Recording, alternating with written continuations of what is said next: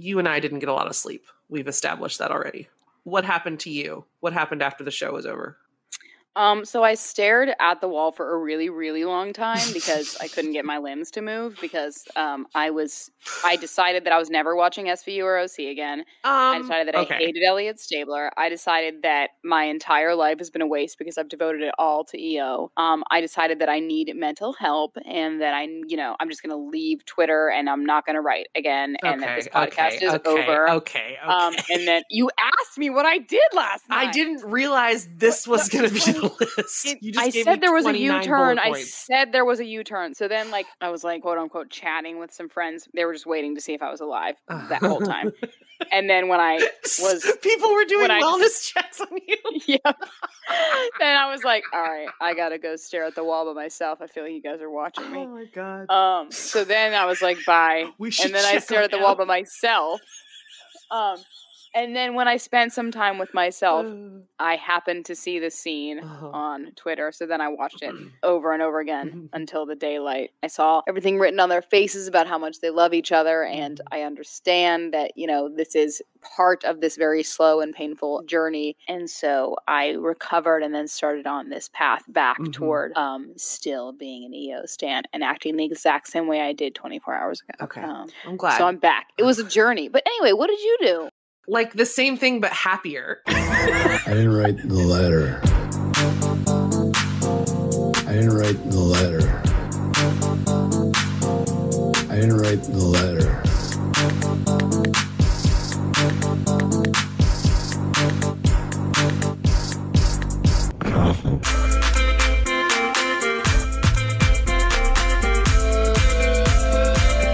In the Catholic justice system. Like the same thing, but ecstatic. That's great. That's great for you. Cool. And here's the thing. I tend to not try to check. I mean, I did last night, but I try not to check Twitter or my text during the show because I really like to get lost in it. But I was thinking the whole way through the show before I checked, I was like, man, the podcast this week is going to suck because Em and I are going to agree that this is fucking amazing. Wrongo. And I was like, and I jumped into the text all ready for oh my god, oh my god, oh my god, oh my god. That is not what you found. I walked in, I was like Donald Glover on Community walking into that room on fire. Like I walked into a full-blown mental health crisis. And you were like 10 toes poking over the ledge. I had jumped it already. Oh. I was midair, soaring toward the rocks below. It was so dark. I do not think I can recall a time where I have heard you sound that devastated. I was not laughing at anything. You were so upset. And you and I had already argued this week about explaining feelings. You're like, stop making me explain my feelings. And so, but I was so completely taken aback because I didn't understand where you were coming from, but I was afraid to ask.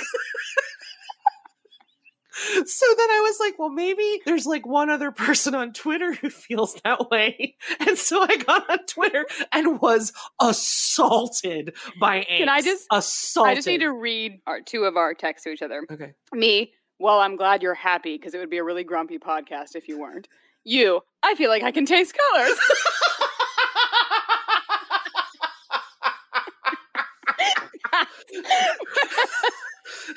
That was your response to me saying that? I said I feel like I can taste colors. Emmy, listen, I was so beside myself, I don't even remember that. I remember thinking that, but I don't remember sharing that with another human being. You did. The worst one possible. I'm like, yeah, I was already down. Thanks for yelling how great it is. I was so happy. And you were so upset.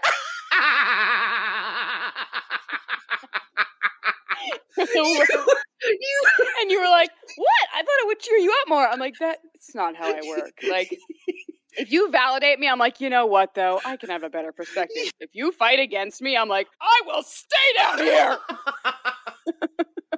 Oh my God, though, but you were devastated. I'm glad you think that's hilarious. I'm gonna be sick. If you'd have laughed at me when I was this grumpy yesterday. I know. Well, and the thing is, I was laughing, but I just didn't tell you because I was trying to be nice. But I was like, man, she's really got a You did like do the ha-ha reaction at my text. I was like, did I? Yeah. Listen. I'm like, all right, it's not funny to me, but okay. Oh my God, listen. So I was talking to our mutual friend Katie, and let me guess, she agreed with you? She was the only other person that I talked to last night that was like, yeah, I'm really happy. This is so awesome. Otherwise, right, I would have felt absolutely insane. What? Katie, you are the nastiest skank bitch I have ever met. Do not say that to Katie. Just kidding. Just because she doesn't agree with you one time, she never agrees with me. True. Well, listen, I was happy because then I was like, okay, I'm not crazy. And I couldn't rewatch the episode until 5 a.m., which, by the way, I did stay up to do kind of accidentally, because here's what happened. I did the thing that you did where I was catatonic. I was just like laying there, but I was vibrating like by an unearthly force that was just like, wow, it will always be you and I. Like, I was just like, oh my God, wow. Oh my God. So, you did drugs. After that passed and I kind of came back into my body, I was so tired and I was like, it's time to go to bed. But then I was like, oh no. Or you could rewatch every EO moment in the series. You did not. I did. I started at season 1. I didn't watch. Oh my! I didn't watch any. Did you watch like scene packs or like? No, I went into Hulu. Oh my God! Hulu, yes. I couldn't. I had to. Oh, so, and I didn't listen. I did not watch any episode. I literally was like, "Do you know what a scene pack is?" Well, yeah, but I made my own. So anyway, I did that, and let me tell you, it was worth it. It was worth it. I got 3.5 hours of sleep. Worth it. Some of those EO scenes, they hit so different in the context of this letter for me. Well, let me tell you, just watching the one for the bracket this week, so many things hit so differently with this information. In conclusion, don't read too much fanfic, y'all. Stay safe out there. In conclusion, don't take lots of drugs like Luyas did when she was watching this.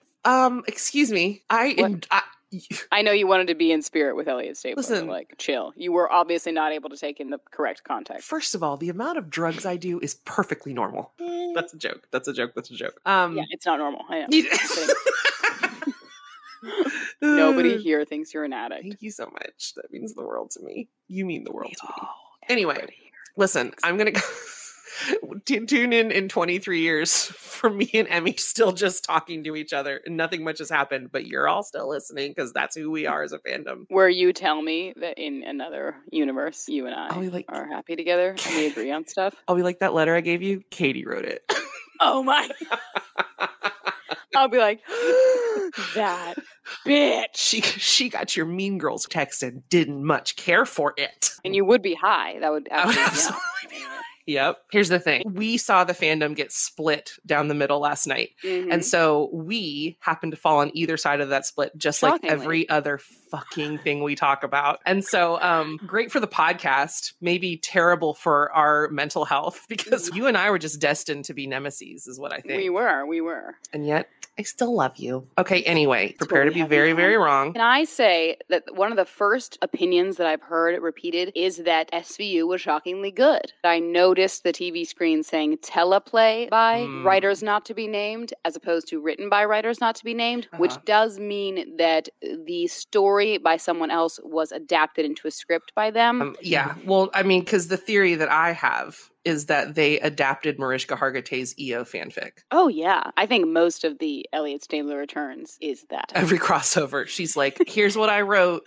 on my MacBook Air the other night. Every Can EO you please not screw this up? Yeah. And they're like, no promises. He's like, so in this scene, I'm hallucinating and he's like rescuing me. And she's like, and there are 20 other scenes where we interact, and they're like, we'll give you one. You can pick one. She's like, okay, the hallucination. That's the one I want. Yeah, that's the one I want. Women in EMT uniform. I did like the SVU episode for the most part. I have a big beef with it, which we'll get to, but I generally enjoyed it. We're just going to set up some broad brushstrokes. We have our villain, definitely looks like a mean Jesus. Mean Jesus attacks, well, we see him attack 2 women, but we hear about others. He is the very, very worst. And by the way, SVU, you need trigger warnings. It's a lot. Anyway, but you know, what we get in this episode, pros, Parent trap Finn. Finn trying to get Olivia to react to... Oh, the way he watched her. Oh my gosh. That. He's such a brat and I love it. We get Rollins crawling out of Creasy's ass long enough to do her job. We get Olivia actually doing way more than Cragen ever did without there being a staff shortage. You know what? You don't have to make everything about your distaste for Cragen. Like, he's not here anymore and I need you to move past it.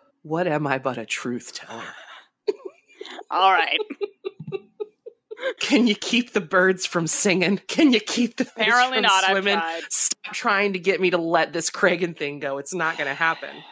Anyway, other broad brushstroke, Olivia looks fucking amazing. Also, I think the inner beauty of her inner bitch is really coming out in this episode. Right. And that is the first thing we actually need to get into. Mhm. The first interrogation scene with Olivia. Oh my goodness. Season 8, bitch, is here. First of all, we got a Mariska style sweetheart, which thank you, Mariska, for giving that to Olivia Benson. We Absolutely. love you. Then we have Mean Jesus saying, You're a lady, so you wouldn't understand, but some women like it fast and rough. and the fandom collectively screamed, "Nuh-uh!" Like, everybody in our perception of what we think she's like sexually was like, "Oh, no, she's really into that, trust me." Sir, have you been on fanfiction.net? Sir, do you know at all what you're talking about? We've got a couple AO3 tags you need to peruse before you start flapping your gums again. But here's the thing. I think she agreed with the fandom when she said, "This is Gabe. He likes it rough." Absolutely. That was her being like, yeah, I do. Yeah. And now I will say some other things I really liked in this episode. I mean, obviously Elliot was in it a little bit and I loved all their tension. I'm like, finally, this anger is leaking out of her as it should. When we first see Elliot Stabler in this episode, we got to talk about that. Yeah. Well, first of all, he bursts in an old school Law and Order way. You know, it's like the style that they have where it'll be like, oh my gosh, we finally arrested the guy. We really did a good job. And then Warner's like, not so fast. And then she'll like, walk the remainder of the 20 feet from them and she'll drop a file on their desk and wreck their shit. Yep. That kind of happened with Elliot when he came in. Olivia's there working, doing her goddamn job. And Elliot's just like, you're not going to like this, which makes me think that he was like around the doorway just waiting for a good cue for him to come in. Yep. And goodness gracious, we get that classic Olivia Benson shook look. The shook look. He's always showing up when she is just like giving up on him. And I love him for it and I hate him for it. And I think she does too. It's clever of him to show up in the midst of a major conversation so he can just be like, hey, anyway, buddy. And so she's cool, like, right? Oh, okay. I will take you down. Yeah. He'll be like, best friend say what? She'll be like, what? And he'll be like, okay, good. And then he can't keep it together too well because as the person is giving the whole, like, here's what's going on with the case, he is looking over at her like, so good, right? we good? You still love me? And she's just like, first of all, she is giving him more than I would give him. Watching her, and she always does. She gives him more than any of us would give him. I know. I want her to be like a little less vulnerable, but like I guess her therapy works or whatever. She's like, hey, so you ghosted me again? That's cool. I'm like, yeah, pretend that you don't even know who he is. Stop it. I know, exactly. That's what, see, with my general personality and attachment issues, if I were in her shoes, I would be the most polite person to him in the world and also the coldest. I would treat him the way that I treat frenemies at work. Exactly. I will not give you any reason to think you have any power over me. Exactly. That she even remembers his name. I'm like, girl, stop it. There is one moment where I'm like, thank God, because I was expecting the worst from her, which is that she says, how are your kids? Have you been able to see them? And he says, yeah. Her face is so in pain at that moment. But she doesn't say the thing that we're all thinking, then you could have fucking seen her. You know? Oh, yeah. And see, I was watching like, bitch, don't ask. Just be like, great seeing you and walk away. I know. It hurt me a lot. Yeah. Yeah. Which, though, in terms of the bigger picture of EO, he is terrified of her. Like, she's so important. Right. But there's this constant push and pull in Olivia about how important she is to Elliot. And I love seeing it play out with her. I think Mariska does an amazing job of being someone who knows all these things about this relationship, but also questions all these things and goes back and forth. She is being bold enough to ask these questions because she knows exactly what she's pointing out to him, which is that you could have called me if you talked to your kids. And you wouldn't say that if you didn't know that you were important. And yet the fact that she's constantly questioning that and it is hurting her is making her pull back. You know, like she's just going to leave it there. Yeah. Like, wait, fuck. Like, there's the contents of the letter and things to think about. Okay, sorry. Is it alarming to you that we have not disagreed so far? It's alarming. However, I know that that's because we've backtracked to the parts before we went flying in opposite directions. Okay, so we're circling it. We're circling it. We are circling it, yeah. Okay. This is where we're holding hands, gingerly climbing up this little cliff together. Like, and then I'm going to like push you straight off it. Yeah, you're going to shove me off the cliff and go soaring into the sky pretty soon. Yeah, and then I'm going to land on another cliff and dance over your bones. Yeah. Just your typical day in our friendship. Exactly. I also, you know, there's a point where Elliot's asked a question and he defers to her. He goes, she's the captain, which I love. I mean, I guess if you're into that sort of thing or whatever. Yeah. There was a point where he was in the interrogation room with her, and it was before I did have a thought. They're like, it's like thought? Elliot and Olivia and Mean Jesus in interrogation. And the only thing I could think of is like, there are too many beards on my screen. You and you're not appreciating Elliot Stabler's beard. It needs to go. It's not a full beard. Take your opinion and take it away. I like beards. I cannot stand goatees. Okay, leave him and his hair alone. He has one patch of hair, and I'm going to talk about it. So there. And it's a good patch. He probably. And it's a good. It is. I mean, it's a good thick bunch of Brillo hair, but it's anyway. What did they say? The drapes match the curtains. Yeah. So wait, what? Anyway. Sometimes I nod at you before I hear or process what you're saying, and that was another example of that. Oh my God. Okay, let's not talk about anybody's drapes. Go ahead. Beards aside. The interrogation scene knocked the wind out of everybody because it's really what we all want to be seeing. I just noticed that the reason I'm waiting for these EO moments is not necessarily that I'm waiting for these intense love moments. I'm just waiting for their fucking interactions. Like, God, I miss the way that their chemistry plays out in every scenario. When they walk across a hall and they interrogate, when they discuss a case, when they're talking to Craig, and like every moment of their interactions is so juicy and good. And so, this scene was spectacular. This moment between Elliot and Olivia where he leans down and he says, Captain, why don't you leave us boys alone in here? Turn off the camera. You want to get your hands. You know, I think I'm good. I'll watch. What is he expecting her answer to be? Because I almost feel like he's on his own play right now, and he's expecting her to be like, okay, have fun, and walk out, like, to intimidate this guy. And she's like, fuck you, Elliot Stabler. Like, so I think, too, it's like a great change because she's like, I am done babysitting you and keeping you from doing stupid things. I also want to do things like this sometimes, and you are going to let me. This is not good cop, bad cop anymore, buddy. Bad cop squared. Exactly. That's what the next show should be called. Law and Order, Bad Cop Squared. Well, and I think that we talked about her general bitchiness. She is not playing around in this episode. Remember that line where she's like, oh, there goes months of counseling. I took a breath when she said that. In front of people? I know. Intense. Like, she's like, I will air your shit in front of anybody. That anger, I am here for it. And I think you said before, the thing that apparently makes her willing to air out some actual anger, it's like, oh, turf war. Oh, yeah. It does not matter who you are to Olivia Benson. She will drop kick Noah if he steps on her case. Do not fuck with this woman's work. She takes it real personally. Try me one more time. I've got 23 years of burns for you. Exactly. She's not fucking around. Okay, so here's the thing. So that happens, and then this whole case happens. And then there's this revelation after Mean Jesus disappears that he's been taken by the feds, the organized crime team knew, and that Elliot lied to her. And I was like, here's the thing. And that leads us to get to see this whole conversation about that with Elliot and Olivia, right? Does it? Oh, no, bitch. You're in Warren Late's house. Was that his name? I don't remember. I've got other names to call him if that's not right. Because I'm sick of trying to remember this man's name when he insists on ruining my fucking life. No, but of course he did not. So here's the thing. Wainwright Leach, here's what he does. Instead of giving us Elliot and Olivia resolving the tension that has been building the entire episode, instead of doing that, they go, go, well, we could do that. Or she could just tell Rollins about the conversation. That's just as satisfying, right? It's such an obvious choice to do the conversation that to not do the conversation does feel like he is middle fingers in the air at the whole EO fandom. You know, I have to agree. It's either that he's middle fingers in the air to us, or the man can't write dialogue. And I've got to tell you, like, as a fanfic reader, I will say it's the hardest part that people seem to have. Like, dialogue is tough. I get that. I'm not sure how you get to be a TV writer when you do dialogue. I was going to say, yeah, that's really unfortunate since that's his entire fucking job. Yeah, you know who's great at dialogue? Eileen Chaikin. Blessed Saint Eileen. We are so grateful for her. We'll get there. We'll get there. All right. So anyway, that happened. And then the episode ends. But overall, with that exception. Wait, what about Bernie? No, that's the next episode, isn't it? Hey, cool your jets, man. Sorry. We're getting there.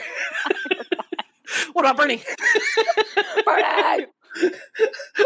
So that's the end of SVU. We get into organized crime. And I was like, I love Reggie. I'm so scared of what they're going to do to him. I was writing that down in my notes. This is literally real-time notes. I'm not joking. Why is Reggie adorable? Oh my God. He just bit off a man's ear. He bit a man's ear off and then he made me look at it. He did. I hated it. But you know what I will say? What? The guy was bending over with his ear intact in the background right after that. So just something to work on for the TV makers. Can you not ruin the illusion of this wonderful show? Like, do that with... You save that shit for SVU. You let organized crime have a little bit of wiggle room. Okay, there wasn't an ear on that man. Thank you so much. You're welcome. I don't want you to get mad at me, but I have something to share that isn't strictly on the show, but it's like show adjacent. I feel like I'm mad at you already. I don't even know what it is. Can I talk for just a second about the awful, awful, awful commercials I had to sit through last night? There was one that was traumatizing for me. So Which one was it? It was the Adele song. Same. Because I was in my feels so hard, and then I'm like, Adele. And I'm like, what the fuck am I watching, though? Is this an NFL commercial? Was so upsetting. Who the fuck do you think you are using Adele this way? Don't you dare play Adele and then make me look at Bill Belichick's face. I don't know who that is, but sportses and Adele do not go together. I'm getting real tired of being the only lesbian in this conversation. How do you not know who Bill Belichick is? He's the coach of the New England Patriots. He mentored so many award-winning coaches, Nick Saban at University of Alabama. Anyway, so did you have other commercials you had feelings about? Oh, thanks for asking. Okay, the other one that I hated was Oikos. Okay. The yogurt commercial. Yeah. Okay. You know why? Because they took one of the hottest songs of all time. Well, can I tell you? Uh-huh. They took one of the hottest songs of all time, which is Wicked Game by Chris Isaak. I wanna fall in love. Oh. I'm ashamed that I know what it is from you doing that. Okay, so the yogurt was falling in love with people? Is that what was happening? No, they were trying to get me to like want to fuck yogurt. This is what they said. They said it was like forkable yogurt. Ooh, do not like fuckable. Like fuckable, except forkable and playing a really amazing song. I don't know what you're complaining about. That seems fucking great. I would make that commercial. I just do not want to see any kind of dairy-based snacks around like that really amazing song. Okay. So, are we done with commercials or? Sure. So, an important thing that happened. Ooh, actually, there's this other commercial. And here's the thing that I learned. No. Please, sorry. Please. I didn't move quickly enough. It's just one more. It's just quick. Tell me about it. It's the last one. I promise. Just let me tell you about it. Ahead. Can I just tell you about it? Real quick. All right. You know what I learned is that I have a trigger, and that trigger is bears that talk in commercials. Oh, no. And they're talking like they're not bears, and it drives me crazy. I hate when bears talk like they're not bears. That is. I know you're making fun of me, but I agree with you. All right. There's one part where So I'm going to tell you about it when we stop recording. So I know you are. I believe you. I really do. So an important thing that happened in OC. Oh, we're talking about the show again? I thought you were going to talk about the commercial. Okay. No, I wasn't. All right, go ahead. Shut the fuck up. Okay. So, Bernadette Stabler, our beloved, returns to us And boy, does she come in with a bang. Well, a slap. Well, here's the thing. She comes in and she shows us her new gig as the Duck Obesity Awareness spokesperson. And just as a naturalist, I'd like to say that she is correct. So if anyone would like to just rewatch that segment and consider the way that we feed ducks, that would be good. Okay, well. So she's very passionate about this mission of hers, the crusade to help ducks be their best selves, I guess. I don't know. So she slaps a kid that she does not know. Deservedly. Well, okay. That's wow. Okay. She strikes a child, which you seem to be a big fan of, and then she goes to jail. And that makes me think that Waylon Leash, this is why I think he wrote this scene, because Bernie is a woman struggling with dementia. She looks frail as shit, and she is in jail. Yeah, he's into that. But, so when she gets out of jail, she says to Belle, what? What do you mean when she says that she's his partner? And I just immediately knew she was talking about Olivia. Mm-hmm. But boy, did she blow me away with her line later. Like, God damn, Eileen, the cleverness. All right, so you want to talk about it? Just so sorry, your beautiful bride. How was Olivia's funeral? Okay, the choice in writing that was so fucking good, but it leaves so much to be like, she only met Olivia Benson one time. What is it about Olivia that set into her mind? How is she connecting this woman she met one time? Yeah. What does she know? She knows a lot, though, because Kathy talks to her, or she used to. Right. The look into something that we have never seen is showing itself in that comment. How much Olivia Benson has been talked about with Bernie Stabler, and I love it. Yeah. Oh, me too. As an actor, Chris Meloni is incredible because the look on his face when he just goes, it was beautiful, and then hugs her is just so, it impacted me. I feel like the look that he gave her encompassed this horrified vision of Olivia's funeral. Also, the words Olivia's funeral are gut wrenching to him. Do you think that for just a second, because he hasn't been texting her, was like, did Olivia die? I think that there's a moment where the words just make him like, wait. You know, like. No, I agree. When you're in grief and there are all these moments of like remembering what's true and remembering what's a dream, I'm sure that he's just like a little bit unhinged in his mind. So I think that there was a moment upon hearing the words Olivia's funeral that he had to like go and question reality real quick in every circumstance. Like, you know. Yeah. And then the grief on his face about the concept. I wonder if in that moment, that's the moment of realizing that she's the person he would have rather not lost. Like, oh, I feel like he realizes it way before then. You think? Oh yeah. I don't know. It's okay. You're wrong. We'll get used to it. Hey, can I talk to you about one more thing? There was this commercial for a medication. No. We're not done with the Bernie. We're not done with Bernie. Bernie was home that's wrong. Elliot Stabler was home 4 separate times. Mm-hmm. 4 times. What's your point? You can't have this conversation until you tell me about the commercial, can you? I don't, okay, I wasn't going to say that, but it feels that way. Okay, just let me tell you really quick. There was this commercial for a medication called Ingrezza, and you know what they said when they were explaining what it does? They go, we don't know exactly how it works. That was the commercial. They could have left that out, I feel like. I feel like they should have left that out. Maybe you don't make a commercial for a medicine until you know how it works. And I'm done. So okay. Bernie. So Bernie informs us that Elliot Stabler has been home 4 times since he abandoned the love of his life. Oh, 4 times! She doesn't say that, but okay. That's what I heard. This is more evidence about the type of compartmentalization this man can do, which we learned the depths of that with the fact that he fucking left in the first place. Uh-huh. But him coming back is even more excruciating. He was in her orbit. Like, what if he had run into her?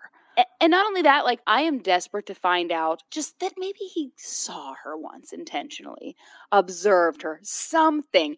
Because I cannot bear the idea that Elliot did not even seek out the peace of knowing that she was okay. Like, yeah, but here's the thing. I think that you cannot talk about or understand Elliot Stabler's character if you do not look at it through the prism of religion. Do not tell me how to look at Elliot. I will tell you how to look at Elliot. I think that's such a huge part, and we can get into that more later. But I think that, first of all, I don't think it was his idea to come back. I think Kathy wanted to come back, and I don't think it was that bitch. And so, wow. I have a lot of feelings. I can tell, and I hate this, but we're going to disagree on that too. But anyway, let's go. Show some respect. She is dead. No, she deserves to be. Well, I can't make you. Anyway, so there's this thing where I think that if he came back, he would have, whatever he did or didn't do, I think he would have viewed it as kind of a test of this resolve that he has. And I'm going to talk about that more later, I think. Right. Though I feel like he is the type of person who pushes up against limits, and the limit of like seeing her and talking to her is one thing. I would die to find out that he's checked in on her in like this subtle, observant way. Like that he had seen some pleasant moment between her and a man. Ooh. I agree. I think that he would have checked in on her. I even wonder if like he did it once and then it was so painful that he was like, I can't do it again. I can't keep up with her. I have to either be in her life or out of it. I approve of that. Also, 4 times in 10 years isn't that many. So I can imagine that he's been avoiding it a really lot. Yeah. 4 times in 10 years is like, yeah. Yeah, like Maureen had 4 kids and he came home to see them each. Like, but only all at once, not when each one of them was born. He says in SVU, a line in SVU when they're talking about being undercover, where he says, it's just nice not to be me for a while. And so that and everything else really shows how much he is running from reality. And I think that's, you can hate how he's doing it. I do, but I get it. Like, I'm like, okay, he is just not well. Yeah, I just hate him in general. So yeah. Well, okay. But I think there's just like this sense of running from things that whatever. But in the OC, what we see, I don't feel like that's in character though. Like Elliot Stabler running from stuff hasn't happened in his history. Are you joking? No, I mean, like at what point in his history do you see him running from anything? When he left Olivia? Are you kidding? Okay, I was like, what the? I was about to pause this recording and do a wellness check. I know. I was genuinely concerned. Well, anyway, what I love is like that sets that up, but then you see in the OC when he goes and helps with his mom. Buddy, you watched the wrong show again. We are not watching the OC. I'm really trying not to say. You know what? I know that I sent you the details, SVU and OC. I forgot to say it wasn't the one with the. So whatever you're about to tell me, those are... Misha's not in this show. This is a different one. So there's Misha Barton, and she is the queen of school. Yeah, that's the wrong one. What you say? Okay, so not the OC. Just OC? No, it's not Law and Order: The Organized Crimes. No. Don't talk down to me. It's just organized crime. You know what they do? They fight all the organized crime. They Exactly. Anyway, okay. So we watch SVU, then we get to the other show. Nailed it. And he is in this apartment with his mom, surrounded by cats, much like you are right now. And he's realizing that, Kathleen hasn't checked on her in 3 months. She's fired the nurse. And he goes, this is not okay. That's not okay. That was perfect to me because I think it just shows him in a very brief way. And I love brevity in writing. What? No, that was to someone else. Just talking to my cats. Anyway. Feels like if you have something to say, it's a great time to say it. Nah. Okay. Well, he's realizing the cost of his absence. He's realizing that he can't really run. There's no escaping. So I really like that. And I did wonder, because the scene hadn't happened yet, I was like, does he just go to Olivia's to be like, my mom's driving me nuts? She brought 15 cats to my house. She brought 15 cats to my house. She deleted all my DVR stuff. She's eating all my shit. Like, I can't. She's trying to make me make sandcastles. I know. She gets up so early and vacuums. Then there's this thing where like all the Italians and the Albanians meet. It always, those kinds of scenes always make me want to be a background extra so bad. Just to watch Elliot with a bazooka? I don't even want to watch Elliot with I do want to watch Elliot with a bazooka, but my thinking was Elliot's bazooka. My problem is, and this is how my trauma has manifested itself in just finding the funny thing, or the funny thing to me. And I think it just makes me laugh to think of like this really tense conversation standoff thing. And then in the background, it's just like me pulling my Prius into the gas station, blasting Mumford & Sons, like some white nonsense, and just being like, oh, am I interrupting something? Or, oh, a bazooka. Okay. That happens. And my notes just say in all caps, Stabler has a bazooka. Then he gets drugged. I have a flashback to my first trip. And then it all happens. And this is where we paths diverge into a yellow wood, and I take the one that's correct, and you, I don't know what you do, but why don't you go first? Share how you experienced this scene so that I can shit on what you're saying. See, Robert Frost and I know. Oh my God. Both paths are correct. Well, I think that Eileen is a fucking genius. I think that so many people with the show are a genius. Ruth Barrett is a fucking genius. Mariska's genius in acting has returned so strongly to me with these. Chris's is so evident. Just everybody. But the reason that we're on such different sides of the spectrum is because these scenes are intentionally controversial. There is not like everyone's supposed to be happy. I guarantee these people are prepared for half of us to be losing our minds and falling over and throwing a tantrum, and half of us to be flying through the sky, because there are different ways to read this. And the fact that we have all these factions means that we're seeing all sides of this. But goddamn, I'm like pulling on boxing gloves. All of my muscles ceased. I was laying on this chair and like my head had fallen limply backward. I don't know what happened. Okay, well then we're not that different because that happened to me. But you were like somebody who's high on like Molly and like everything inside your brain is wonderful. Mine was like, I am in hell. We were like the two different characters in the Montero music video. Yes. I'm going down, you're going up. Yeah. You're like, don't even ask me for a lap dance right now. I'm not in the mood. Not today, Satan. So that was your experience of it. Why? Okay, let me tell you why. Is it because you read too much fic?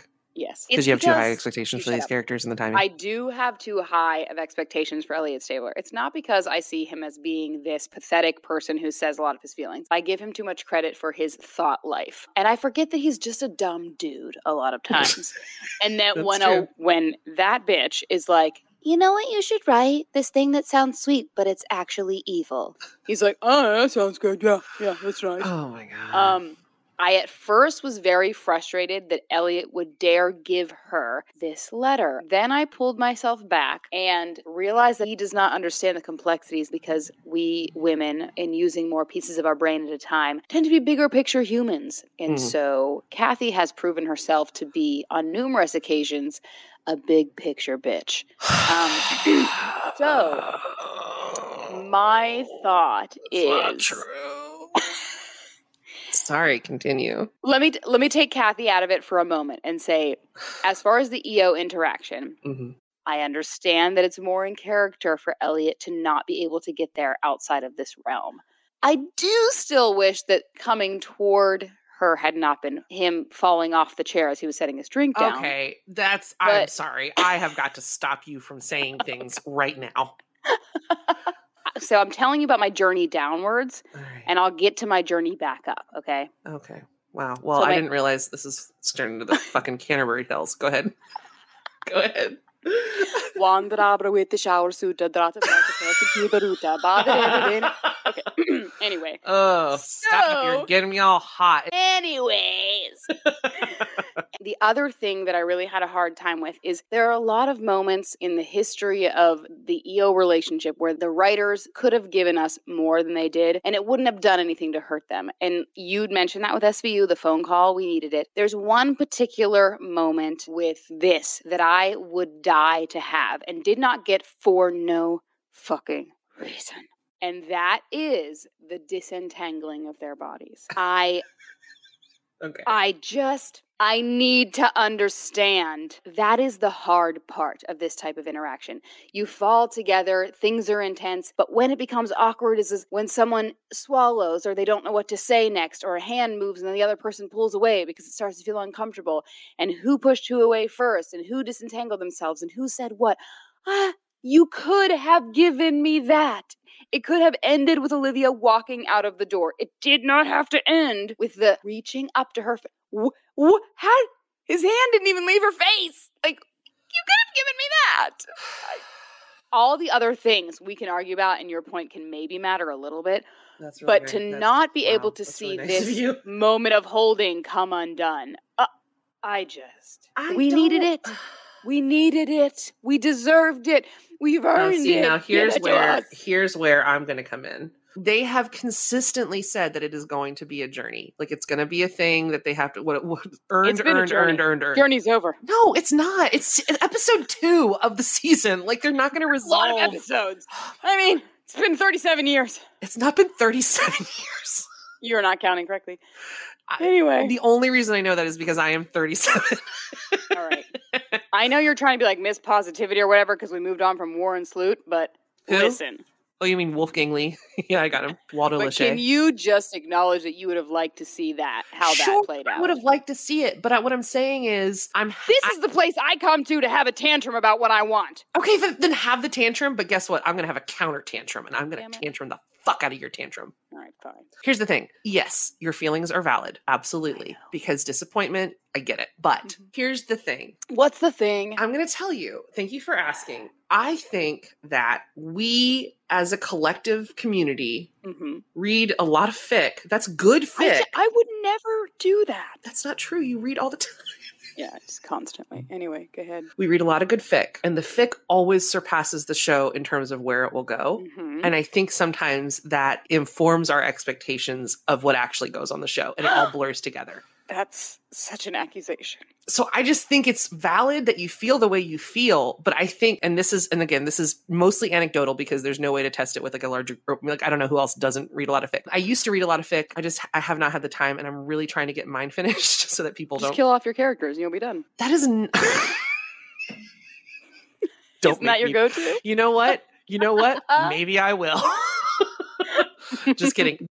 Yeah, so I think that can really inform our expectations because we've seen stories by these amazing writers who can make it seem realistic that they, to wherever they get, but they're not the TV writers. And so I think that we're used to like really exploring where that can go. And so we're disappointed when it doesn't, which again is valid. But I think that the reason I escaped unscathed is because I haven't read fic in a while. And so I was just like blown away by that scene in a good way. Yeah. Here's what I loved. And I think that I can get you to love what I love. Okay, give it a try. Without taking away your feelings about what you didn't love. All right, well, if you get into Kathy, it's not going to happen. So okay, we'll save that for later because that is going to be an actual bloodbath.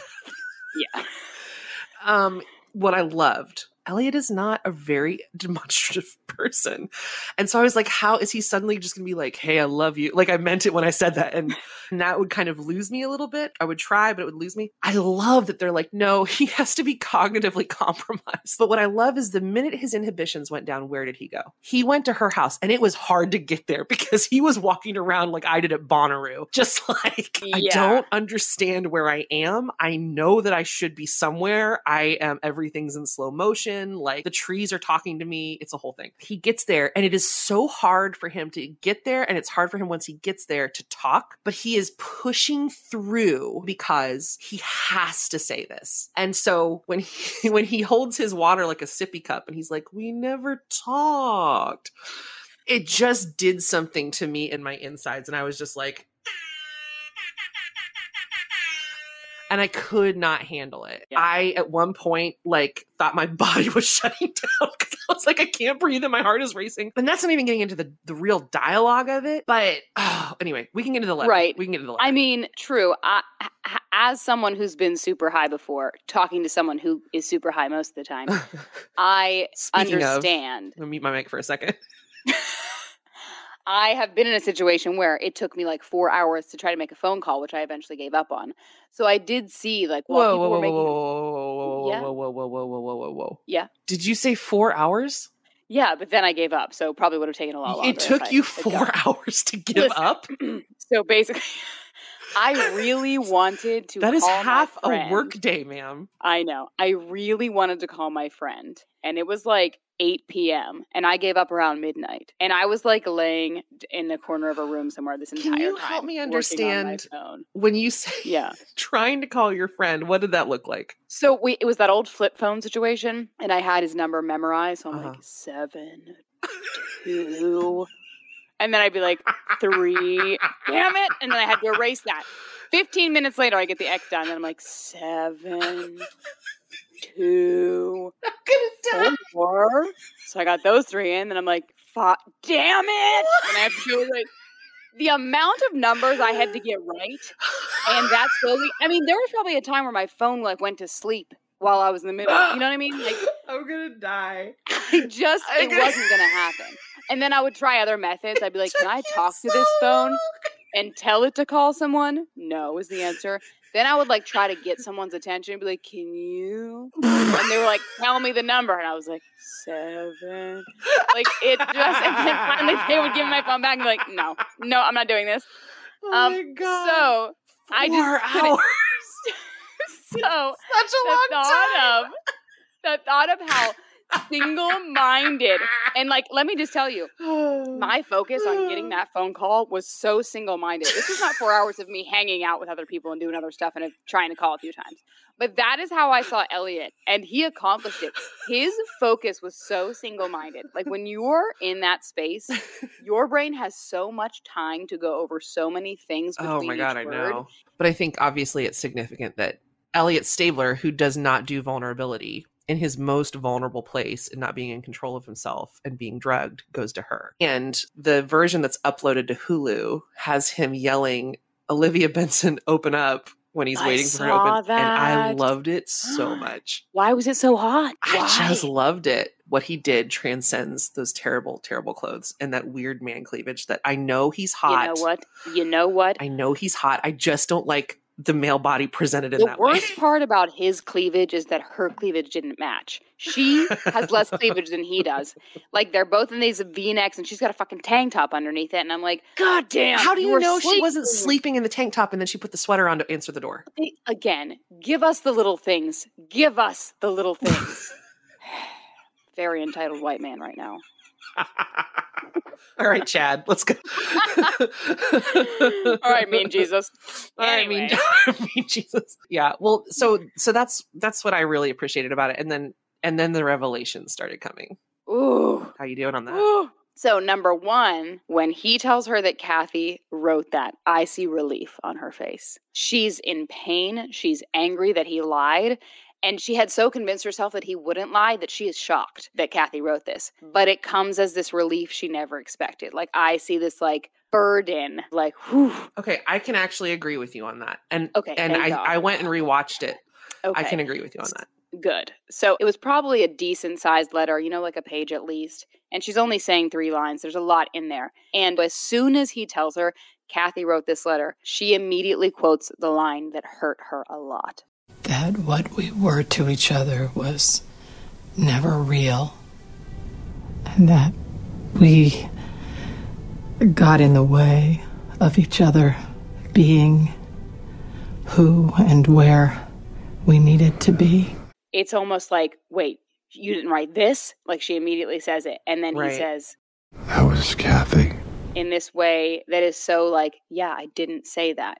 But then she quotes another line, and this line, again, this one seems even nicer than the other one does. Like, if you're with somebody, I hope that they're this kind, good man. And she's like, did you say this? And he looks down like he's ashamed that he didn't write that. Mm. But I think she's asking because that hurt her too. Like, that's a painful line. And you know who would know that? Kathy. Oh, well, okay. Keep it moving. Anyway.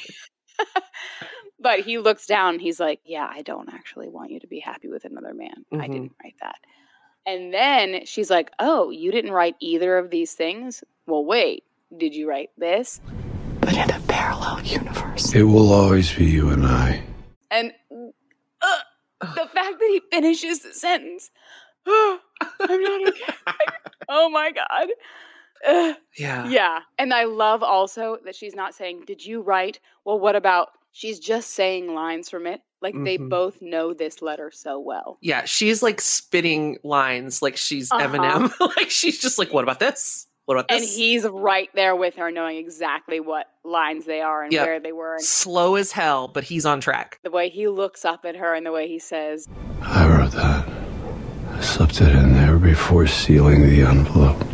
That moment stopped my actual heart. Okay, mine too. But he did write that part while she was alive, slipped it into the envelope, which I'm sure had been sealed since that night, that he was going to give it to her. It's such a depressing and beautiful and hopeful and terrible thing to say to someone. Right. He is not saying, hey, I love you. What can this be? He is saying, the only way that I can get through is believing that there's another universe with us together. And yeah, it just, oh my gosh, it's so painful.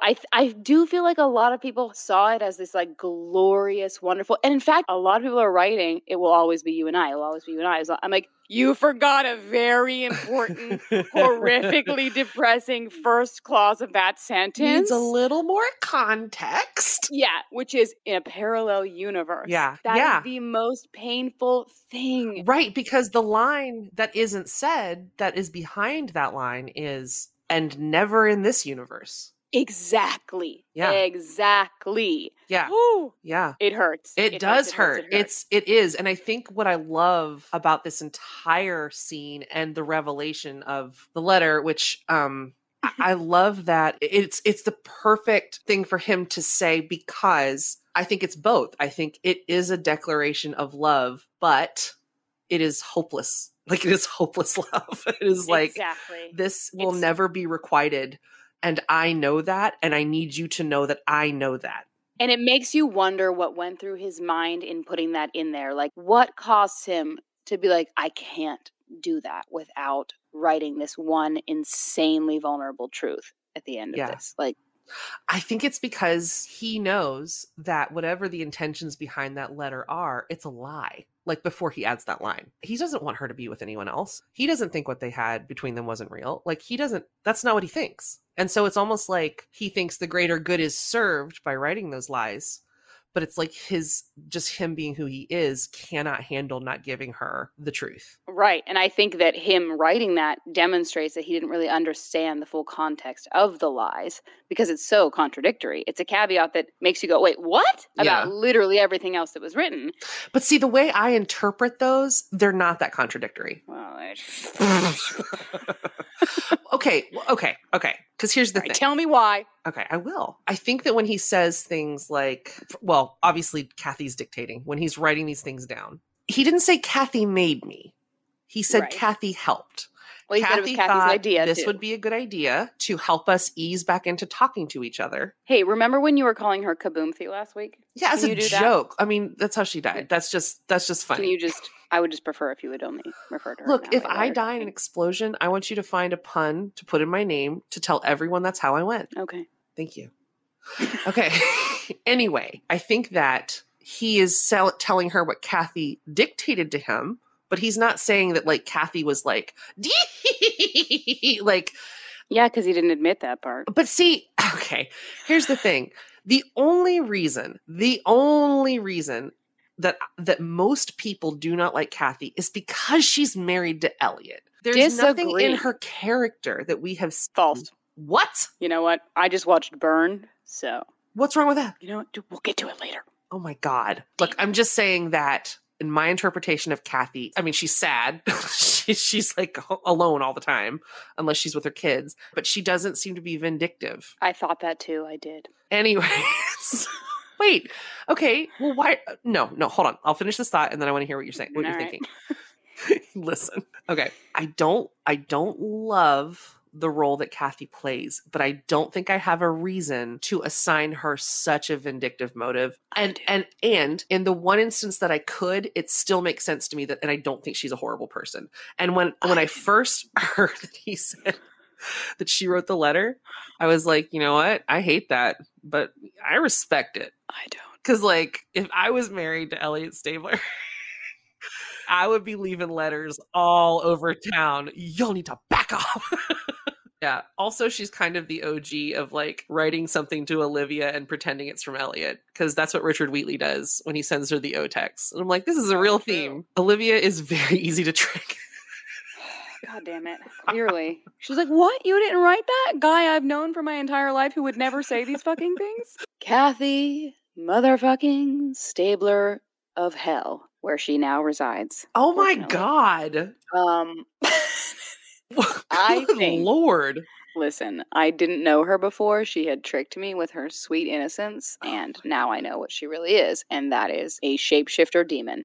I think that Kathy has known even better than Elliot and Olivia have. I mean, of course they've known it, but she's always been the one who's willing to acknowledge it. Well, she has a view from outside, yeah. Right, exactly. So I think even in the fact that she wrote this thing between us is a little bit revealing that it wasn't Elliot. Like, I'm surprised that wasn't shocking to Olivia to read this thing between us. What was between us wasn't real, because when has Elliot Stabler ever acknowledged a thing between you, may I ask? Yes, you know he has. Who would? How? Have you seen the episode Fault? Tell me how he acknowledged the thing between us. With words. With words? Well, if that's the only motive, if we're cutting out all nonverbal communication, then this is going to be a little trickier. Their entire life is nonverbal, exactly. And I have a thing about that later with Burned. But yes, exactly. Okay, but listen, he acknowledges her importance to him. He acknowledges that this is different, that they've chosen each other over the jobs. He acknowledges that there is something more that bonds them. He could still be referring... Listen to me. You and I both know. We can't say this part, but listen. Listen. Okay. When two people are in a compromising relationship or one of them is wed, you can say things about what you mean to each other in a way that toes the line. What you don't say is phrases like, what's between us. Kathy, from the outside, has always been able to see the elephant in the room and to name it as something that exists between the two of them. So even when she wrote that this thing between us was never real, it seemed much more like something that someone from the outside would say than someone who has never mentioned the thing between us by name. And so I think she knew that at some point Ellie and Olivia were going to see each other. Maybe they were intending to come back to New York at some point soon. I don't know. They're there. It was her idea for them. It's her idea to go to the awards thing. Right, but I'm saying I think that's her forcing this connection under her terms. So my thought is they may be coming back there at some point as Eli grows up to eventually settle back into New York. And that's terrifying if you're Kathy. Right. Because you know that these two people are going to somehow meet again. And if you're not in any way controlling that interaction, that's terrifying. And so she's like, you know what? Let me just rip this Band-Aid off and do it exactly how I want. So she's like, let's go to the award ceremony. I'll be there next to you looking beautiful. Let's write this letter together exactly how I want. She set the tone for how these two are going to interact. Whatever she may have told herself about the good she was doing for Elliot, this was a selfish act to preserve her marriage, despite what her husband felt, despite the hurt that it would cause Olivia. She chose these words intentionally to cause pain that benefited her. And I'm not saying that her goal was pain. I'm saying the pain was not important to her in her goal. Well, yeah, because that's my argument. You can't understand these people if you don't account for the very real influence that their religion has on them. I mean, first of all, baseline, you can, and this is like a heavy quote, but it is true. You can absolutely justify anything if you say that it's in the name of God, because all we do is we project our subconscious onto an external deity, and then we're like, well, that's what they want. So I'm just following orders. And by the way, I'm not an atheist. I work in a progressive faith community, but I that's what I believe about religion, is it has the tendency to do that to people. And so I think that for their own reasons, due to what I think they've probably both experienced as like trauma in their own lives, they're like, marriage is everything, family is everything, this is what God wants, divorce is not what God wants, then they're going to do what they can to live up to this moral code that they've been handed. And so the pain that they cause other people doesn't become collateral damage so much as it is almost proof of their devotion to this idea. But exactly. And that elevates your selfish human desires into some high morality that makes you look good. Absolutely. Welcome back to Religion Talk here with Emmy and Lucas. Sorry, that's my fault. I brought it up. But that's what I really believe. That's the character. That's a lens to the character that we don't look through often enough. Sure, but I like to get to the basis truth. With whatever flowery things you put around yourself to tell you why you did this good and great and selfless thing, she is being a selfish, self-protective person, throwing other people's feelings and lives. Okay, but if you're going to be that black and white about it, then we all do that. We all do that to an extent. We're not talking about the rest of us right now. But what I'm saying is that doesn't make the rest of us evil people. Olivia goddamn Benson. Oh my God. Look, someone can do something shitty and not be a shitty person. Well, not in this case. Wow. You can't define people by their worst. I mean, you can if they're like a serial killer just because that's how we know them. But generally speaking, in relationships, you can't just define somebody by their terrible decisions. Yes, I can. With Kathy. Well, I mean, it's true. You can. But I just think going that route. I have a soft spot for Kathy. I do. And I think it's because she reminds me of like army wives, and that's who I grew up You know who I have around. a soft spot with? Cregan. Are you fucking kidding me? If you're going to like Kathy, I'm going to like Cregan. Like, I know you're saying that just to fuck with me, and it's working. It's absolutely working. I'm like, my heart rate just went up. I was like, what? Square up. Let's do this. I'm done. Okay, listen. I just think it is totally possible that what you're saying is true, and I'm not saying it's not. I think that it's not outside of the realm of possibility or even probability. 100%. I'm just saying I tend to have a soft spot for her, and I tend to have this idea of her. Yeah, you got to work on that. It is possible that Kathy did a fucked up thing. It's different. Thinking it was ultimately this is better for Olivia. Ultimately, this is better for Elliot. I just hate her so much. She hurt my baby, and you can't do that. Point and not counterpoint.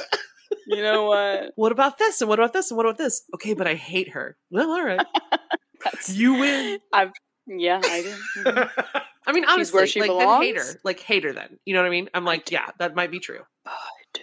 You know what? I just feel like she betrayed me because I saw past some things and I was like, no, she's just dumb. And now I'm like, oh, she and Angela Wheatley would be besties. Oh, I do feel like they are two birds of a feather. Mm-hmm. Because, same thing. Angela Wheatley justifies what she does because it's in the service of the greater good, getting revenge for her son. She's also a demon. You can't just keep calling people demons. Yes, I can. Can I say, though, real quick, we all know, like, Olivia is kind of has this thing for, like, doing the right thing. Like, she's the one who keeps that in check. She's the one who, like, oh, blah, blah, blah, blah, blah.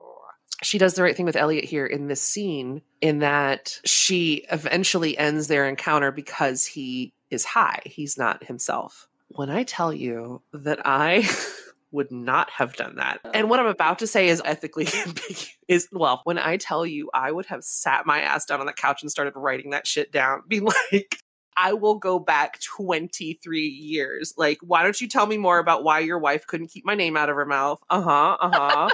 Tell me, did you actually eat that sandwich when we were like 4 years partners together? Because you said you didn't, but I saw the goddamn sauce on your face.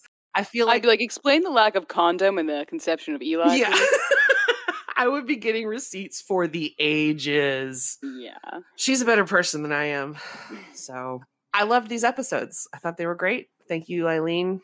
Half a thank you to old what's his Sworn Sloot. Well, no. I'd say I'm still angry at Thank him. you to whoever the writing credit goes to that you guys teleplayed. Whoever gave you the idea for the teleplay. Whoever gave Walter LaBeouf the idea for the teleplay. Please send them my thanks. Oh, Waldo Lachey and anyway.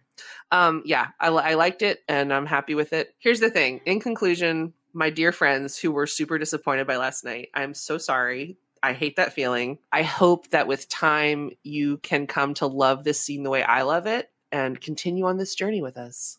I'll be honest, I'm pretty sure most of them are already there. We all have taken this route before. We've been here before. That's really a relief because I've been a little bit scared to go on Twitter because I don't want anyone to talk me out of my bliss.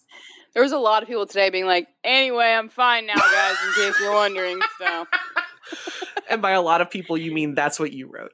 All right, it is time for the Ultimate EO episode bracket challenge, fight, war, bloodbath, whatever we're going to call it. It is going to be head-to-head, and I am ready. Winner against loser. My body loser. is ready. Mm-hmm. Which episode do you have, Emmy? I have episode 811, Burned. The ultimate EO episode of them all. It turns out this one is actually going to win the bracket because it's the most EO episode of all of the EO episodes ever. Okay, you can't say that about every episode you do. Yeah, but I hadn't watched this one yet when I watched the last one.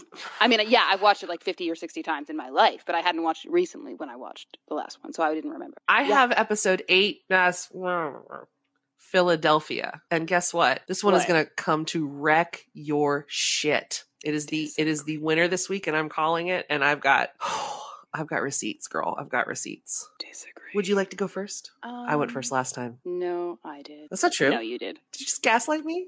Yeah. Okay. Wow. Burned. Let me begin by setting this up to say this is 1 month after Danny Beck has exited the premises. Mm-hmm. We've got Olivia Benson in her half-up bangs hairstyle looking absolutely fucking gorgeous. Mm-hmm. We've got grumpiness between them that has still not ceased since coming back a month ago. Mm-hmm. This is one of those episodes that has a couple moments people point to as like these sweet moments, but this is actually the fightiest fight episode. I love it. The things that I'm going to point to are not just these sweet moments of love between them. It's these quintessential fighting tense moments that make them such a powerful force and that make them so very loved by us. I would not ship EO without their fights. That's what got me. Mm-hmm. So, right off the bat, we have Elliot in the middle of divorce drama, and we have the victim in the middle of divorce drama with the person she is accusing being her husband. The first moment that Elliot is interacting with these people, Olivia is defensive of the woman, and he is kind of like coming at her a bit, questioning her. And so, like, right off the bat, they're already ready to just blow each other's heads off. But there's also these moments that are so anti-Elliot and Olivia, the way that they can really sting each other and the things that really point out their depths. And it's not fun, but I just like them. One of the first things that Elliot says in this episode is that, like, alcoholism is an abuse. And we all know that Olivia's mom was an alcoholic. Mm-hmm. And then he doubles down on it. Mm-hmm. She's like, I grew up with an alcoholic mother, and abuse doesn't have to be physical to cause damage. That's true, but if that's all it takes, there'd be a hell of a lot of families with protection orders and supervised visits. And then she just looks down so deflated. It devalues her, but you see her look down in this very like, are you fucking kidding me? There's a moment that I love. There's a moment that I love in this episode. It makes me furious, but I love it.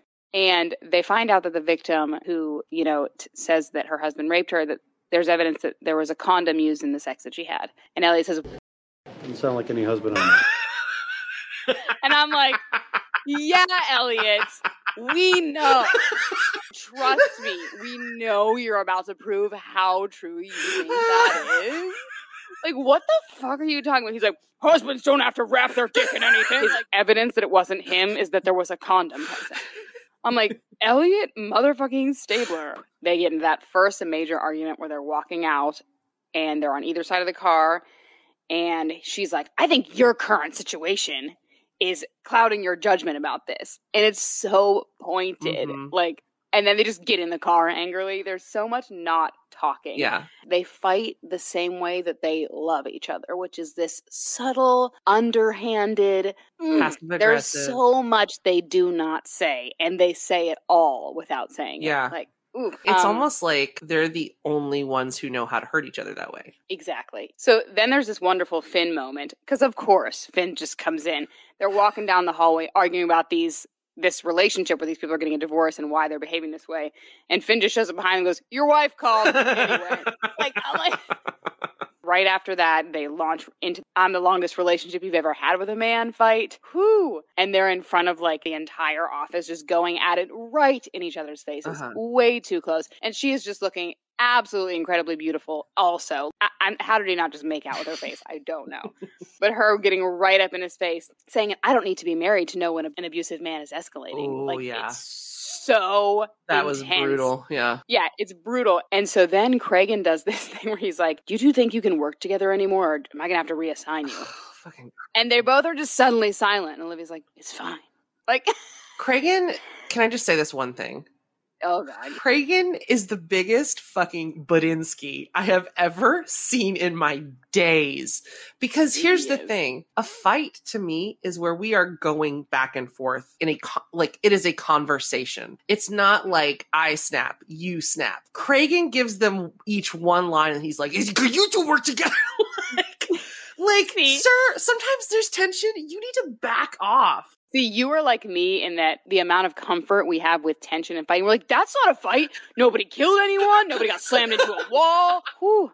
I have the problem of I would give more for a fighting episode than a loving episode. So this episode is glorious to me. You're just saying that because that's your episode. If I had Burned and you had my episode, you would be saying the exact opposite thing. No, I would fight for it, but those who know me know that a fighting episode is what I live for. I have made a montage of their fighting scenes. I fucking love their fighting scenes. Yeah, but listen. So then grumpy, pissed off Olivia Benson goes and arrests this guy that she has just found out, oh, I was right. And Elliot just stands back and she goes to arrest him, and he doesn't immediately turn around to give her his hands. So she grabs him and shoves him against the wall and wrenches his arms. She does. Yeah, and she looks over at Elliot and goes, "Do you have a problem?"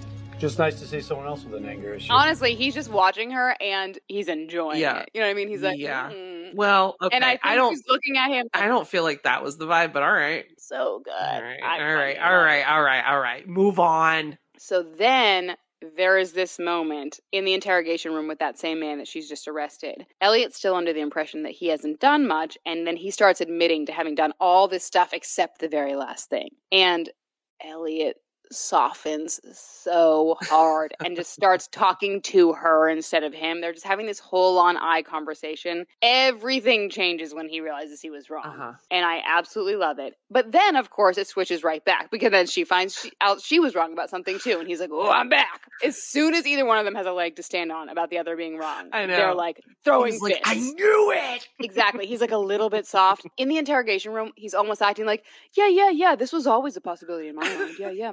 And then a second later, he's there going, well, a statement with this many red flags, no good cop would overlook. This is the moment. This is the best moment in the episode for me. She stands up from where she is to get right in his face and goes, especially not one with a dying marriage and a history of violence. Before, when she had said the other thing, it was like, oh, you could think she was talking about the perp. Mm-hmm. This is I am talking about you. The last time, he kind of smirks at her after she walks away. This time, they do a full-on stare down. Yep. So then, of course, immediately after that moment, she's cooling off as he finally breaks the stare down. What do you know? The phone rings. And we got the demon from the south. Stop. The demon from the south? I'm sorry, where do you think hell is? I mean hell. In the south. The south? The south demon. I live in the south. I know that south isn't down. Okay, I'm sorry. The demon from the core of the earth. Thank you. Wait. Wait. Do not get into a biblical conversation about the location of hell with me. I just want to be clear. not. I just want to be clear. No. I just want to be clear. My pushback to you saying in the south was not that I thought you got the geographic location of hell wrong. It's that hell would be if it existed, which it doesn't, would be a different plane. I didn't think you had the address wrong. You know what? You don't know about hell, and I don't know about hell. So you shut the fuck up. Self-corrected to another place. Oh man, that got me. So then the devil calls, and here's another moment where watching it this time, I was like, "You bitch!" When she says, "What happened to the stunner?" All right. Why is that? Why is that? No. Why? What is this reaction you're having? First of all, delineating between Elliot Stabler's two partners by calling one of them the stunner, false. That's a Danny The stunner's Beck. sitting next Why to are you? bitch. What? Who cares? I am furious. You do love Danny Listen. Beck, famously. I don't know that you understand. Excuse me? Oh, I just assumed because that's the only reason you'd be reacting this way. Go ahead. No, what I'm saying is defining Elliot's two partners by calling one of them the stunner and that person not being Olivia Benson is fucking ridiculous. What was she supposed to say? Listen to me. Telling Elliot's current partner that he loves, calling the last partner that he just had that replaced her, calling her the stunner. What? I do not see. Do you know what the stunner means? Maybe I don't. Like the super hot person. Oh, then yeah, I do. I still don't get what you're saying. Are you saying that because Kathy pointed out that Elliot's temporary partner was attractive, that was somehow a shot at Olivia? Yes. Oh, then I don't agree with that. Is that so I win? All right. So the fact that she chooses to call Danny Beck the stunner when talking to Olivia Benson is deeply offensive to me. Because number one, if you're going to talk about his two partners, you're going to call one the stunner. The stunner is Olivia Benson. Don't fucking call Danny Beck the stunner. But what would she, No. okay. No. Do not Okay, care. I have a genuine question. It's It's not asking you to explain. What should she have said? What happened to Danny? What happened to that other bitch? It's like, of the two of you, one of you is the stunner. So if I said what happened to the stunner, we're clearly talking about Danny Beth. I read that as such a moment of almost commiserating. You know what, though? I think that she is, quote unquote, commiserating in her own evil, manipulative way. When she says, makes me feel better to know that you didn't like her either. I'm like, don't try to weasel your little motherfucker. Oh, see, I read that as sincere. Oh, I used to. Kathy has no care for Olivia. She only has negative feelings for her. And then Olivia's like, what do you want? Like, she's not down for that. I'm glad you didn't like her, too. She's like, and then she's like, Olivia, do you know how hard my life has been because of you? And then Olivia's also like, yeah, whatever about that. And then she's like, anyway, you're his partner and he cares for you. Give him stability. Like, she just went through 4 versions of how to get this person on her side. And I just hate her. You are such a fucking Scorpio. I was like, oh, they were having a great conversation. You're like, that's so... You would probably you would get the letter that she got and be like, that's really nice of him to say. Then this other moment that I just love what a dick both of them are. Olivia with her mocking and her smirks and her bitchiness, and Elliot with, like this moment when after that they've had all this tense fighting. She sits down at her desk the next morning. He goes, good morning. Hey.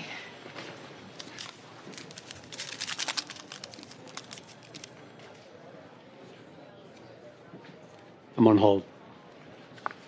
Did you find anything surprising about our victim?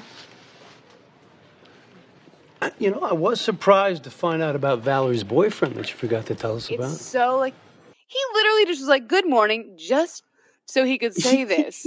Then, of course, as soon as he's humble at all, and you were right, I shouldn't have done this if I had, she's all, no, it's my fault too. Don't even say that. You know what I mean? They can't for a second deal with the other person actually feeling bad without immediately taking on the responsibility. Mm-hmm. There's a line that I love for some reason. It's just one of my favorite EO random lines, which is that a flower in your cup?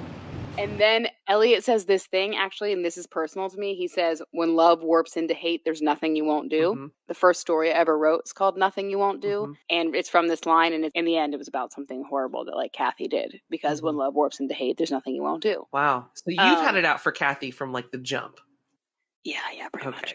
It ends with him being a little bit vulnerable here, saying that he needs to be able to disagree without it costing their relationship. And then she says, well, like you said, you're the longest relationship that I've ever had with a man. Who else would put up with me? This is one of the moments that has always irked me. Her saying in a very self-deprecating way, like you said, you're the longest relationship I've ever had. Who else would put up with me? People point this out as this sweet moment with him. And I'm like, she looks like she's about to cry. Does everyone not see that? And he just stares at her with no response because it's awkwardly true. Mm-hmm. And he said something mean and true to her. He also can't be yeah. Yeah, exactly. So I feel even though there's this coming together that's happening right here, there's still a lot of I'm still angry. These are still tense times. There cannot be an EO without this tension. What we see them as is defined by these tense moments as much as it is by the sweet moments. A lot of times more of their truths come out in these moments than they do in the others. We see the chemistry that they have in this way. Their physical closeness is the same as it is when they're good. You do not have these type of feelings for someone that you don't have the other type of feelings for. It's a double-edged sword, and this is the other side. And I think Burned is the best version of that other side of the sword that we pay less attention to. And that is why I think it should move forward on the bracket. Mm-hmm. Mm-hmm. Well, that is adorable. Here's the thing. Burned is a solid, amazing episode. It is... I know. Honestly, it's a shame that it's going to lose in the first round. I love it so much. It's also not as good as my episode in terms of EO. Okay. And so that's why I'm going to have to apologetically inform you that you have lost. Let's go ahead and try to make an argument first. Okay? Oh, I don't need to try, but let's do it. First of all, here's the thing with this episode. This is the significance. Oh, we're actually out of time. So anyway, that's not how this works, and you know that. Listen, here's the significance of this episode. We've already known that Io would do the difficult thing for each other. This episode establishes that they would do the wrong thing for each other. Because guess what? There are 6 different occasions in this episode where they cover each other's ass. And not just in a way that is, oh, this is going to spare us an uncomfortable conversation. In a way that's like, this could end my career. This could get Olivia put in jail. There are real stakes here, and they are choosing to cover each other's ass in a way that could really come back to bite them. That's a pretty significant jump, especially since, in general, these are 2 people who seem to always be doing or trying to do the upstanding thing according to their own moral code. So there's that. That's a big deal to me. And again, it happens all throughout the episode. And guess what? We also have fucking Rebecca Hendricks without her bangs, which is a big improvement. So I think that should bump us up a couple points. We open in the episode with, Elliot's in the interview room. The cinematography, the framing of the shot is perfect. It's great. Elliot's kind of like a little bit, he's cordial but guarded or whatever. But when he hears that question, tell me about Olivia Benson. He goes into this mode that I think is just really interesting and I love. That's not even like the whole thing. We go to Olivia sitting in a car stalking her brother, and he is sitting in a car stalking her. Damn it. What was that? Did you want to sound like you had something? I just love that moment. I love it so much. Sorry. He's staring at her car. He's staring at the back of her head for God knows how long. And then, she gets out. The cops come. He jumps out of that car with the quickness. Exactly. He has the reflexes of a panther whenever someone is inconveniencing her. And so he covers for her with the cops. He lets her lie and doesn't contradict her. You can tell he's reacting to it. But he's like, yeah. They get in the car and... What are you doing here? I'm trying to stop you from doing something really stupid. Well, you find your brother, but that's not enough. You gotta stalk him. This is none of your business. Yeah, it is. We're partners. Dude, and that line has made it into the canon of every fic that exists. Well, yeah. I mean, it is significant. Yeah, I just mean, it defined, us having Elliot cross boundaries into her personal life and being like, I'm your partner, I'm supposed to. Yep. Is literally our lives. Yeah, for sure. And then she goes, not on this. This is personal. And his face, it's like a blow, but he doesn't leave. It just cuts to him in the station being interrogated like, God damn it, Olivia. Oh, by the way, this casual wardrobe he sports in this episode, this is the casual Elliot I can get behind. Of course you love it. I love it. I love it. Is he wearing dad? No. In fact, he actually has a Henley with a little bit of chest showing, but it's not a disgusting amount. It's just right. Anyway, look, I like my men to have a little mystery. Oh my God. And then they get busted by Cragen and they're risking their career and their pension. He's standing there, not even blinking. Whatever she says, he's going to back up. Later on, they have the car conversation. He pushes again. Was that up? Yeah. You get anything? I know it's none of my business.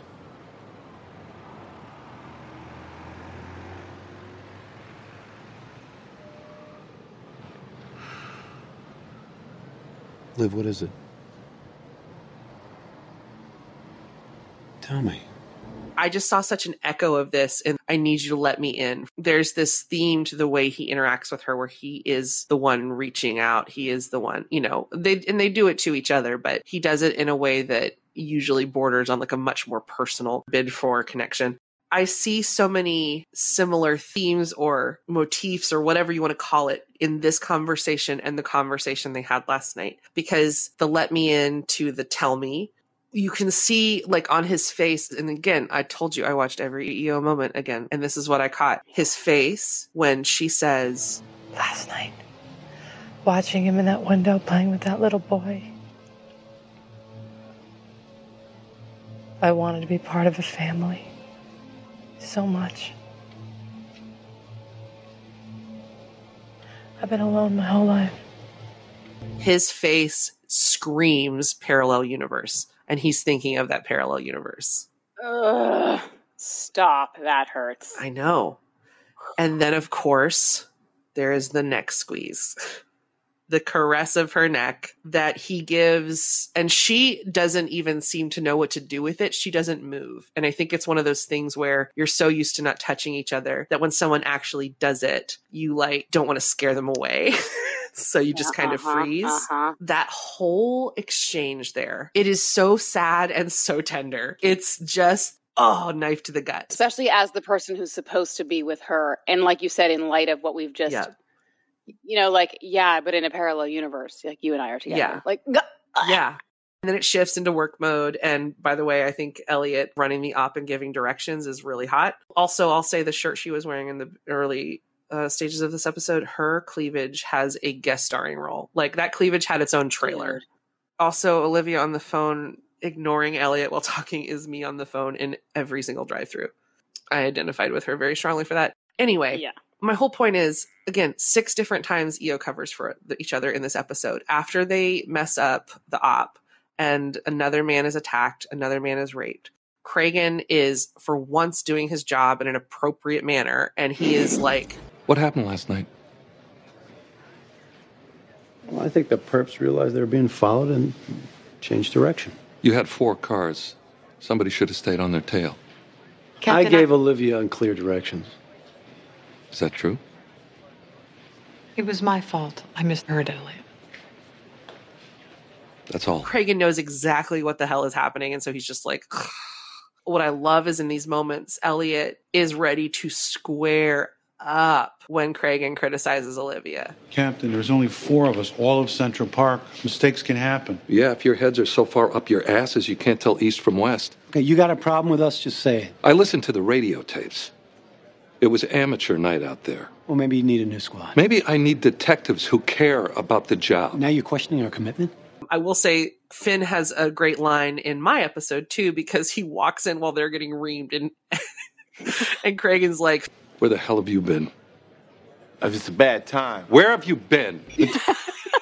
And then it goes back to Elliot in the interview. And by the way, Bernie Stabler once said that she knows when he's lying because he squints. He is squinting for Jesus in this interview. And then he goes over to her apartment just to chill. And he's so soft. I didn't see it as chilling. I saw it more as watching. But yeah. Well, yeah, but I mean, ostensibly chilling. Like he's coming over and he's like, I thought you could use some company. I think that's significant because we don't see a lot of that. Him actually coming over just to sit. Then it goes back to Olivia's interview and she straight up bounces because Rebecca Hendricks asks her a question she doesn't like. If you had to choose between saving your partner and saving a member of the public, which would you do? Olivia?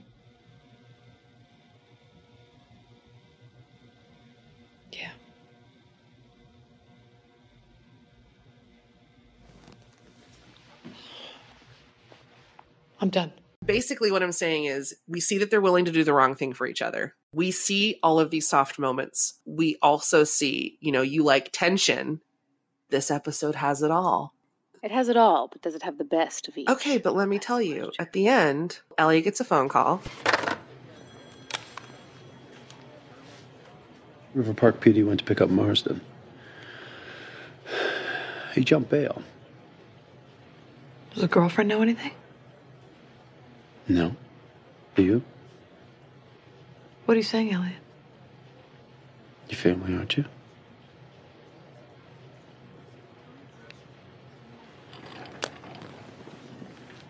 I would never interfere with an investigation. Never. And screw you for saying that. The instant she says, and screw you for saying that, his entire demeanor just shifts and he is like desperate. Hey, look, I'm sorry, but I had to ask. And the thing is, by the way, he only fucking apologizes to Olivia or to people Olivia tells him to apologize to. Very true. He does not bother otherwise. They're having this moment, and I'm like, there's part of me that's like, oh man, like I want to know what would have happened if Cragen hadn't interrupted, but Cragen does. Thanks for waiting. They get told they're going to be evaluated, and then they look at each other and they stand so fucking close. And she looks at his mouth, and we can assume where he's looking. And there is just this sense of like Butch Cassidy and the Sundance Kid. They're in it. They're in it together. That's not even enough. We get this kind of official stamp or definition of their relationship by a mental health professional that says they are too close. So I think this this episode has everything. And it not only has everything, it has it in very significant, groundbreaking ways for their relationship. And you do have all of these different emotional notes in there as well. It's one of the most satisfying EO episodes I've ever seen. And that is why it's going to win this week. I guess we'll see. By the way, last week's bracket battle was neck and neck. That is not true. That's what I remember. It was pretty. Excuse me? You tell the truth right now. It was really close. Do you want me to say neck and neck when you win? No. Then you tell the truth right now. I lost real bad. It was a shellacking. I think the only people who voted for my episode were me and maybe my mom. Listen, may the best episode win. I hope it's mine. Yes, I think it could be mine. I think I have a shot this week. It's going to be mine. And now it's time for Tweets of the Week. Tweets of the Week. God damn it. It's staying. All right. So I actually have some this week. Okay. This is by @PHEOB Benson. And she says, I guess Kathy did know about Elliot remortgaging the house for loan, huh? That's a good one. Yeah. Okay. This one is by @LivStabler1. You're his partner. You give him stability. Star. Let me go write a mean girl letter making this woman who saved my son and I feel like she is crazy. Her feelings were crazy and she meant nothing to my husband. That's not what happened. I have and this is like a real, I just want to shout this person out for getting their It's @Elliot Stabler, like the real name. You may only hate Elliot if you love Elliot. I do not make the rules. This is straight from the Olivia textbook. 100% accurate. 100% accurate. Okay. This one is @AlwaysBeYouAndI. That was a change from recently. And it's, can you believe bald-faced Catholic guild Elliot Stabler gave her the letter and now bearded bad boy call me daddy in bed Elliot Stabler is going to be the one discussing it with her? Of course you loved that one. Listen, I know it's unpopular. I don't like the beard. You shut up. It's fine. I support both of you. This is from @SomedayComesBa1, BA1. Elliot and Olivia fighting over who is worse at therapy. This is so 2021 of them. Okay, this one by @LivvyLove, LIVVIELOOVE, just saying, being an Elliot Stabler stan is the hardest job I've ever had to do. I feel like that's where we all were. Like, this person was where I was last night. Like, God damn it, I can't take this anymore. Oh my gosh. Oh my gosh. Meanwhile, I was like diving into a bed of rose petals. All right, this one is from @Margulies. Kathy tried to gaslight and her gas got lighted. See what happens when you mess with a natural order that is EO. There it is. I saw so many good ones about gaslighting and gas. Yeah. Okay, this one is by @SharpWind_Bensler. Let me explain. Okay, yeah, start with the 10 years of silence, I guess. All right, this one is from @_041000. In a parallel universe, I would have never shipped EO and I would be a productive member of society. Ooh, I saw one that was in a parallel universe, I would have an ounce of sanity left. And I was like, yep, we're all doing parallel universes. Nice. That was a story of a girl again. I had one joke that I made last night that I was really proud of, and all of the others were garbage. And I felt like, but here's the thing. Of course you made jokes last night. I was in the most emo space. I was flying high. Like, yeah. Here's my last one. Oh yeah, go ahead. This one is by @DetectiveStabes, and it says, as @WildMind EO would say, the letter was breathed by Kathy, but written by Elliot. Exactly. Oh my god. So Emmy has is allowing me to pick out a song to dedicate to someone very special. And that someone very special is the Fandium. And the song is Three Little Birds by Bob Marley and the Wailers. So until next week. We're done. Nope, that was wrong. It's not the name of the podcast. We are so done. Don't worry about a thing.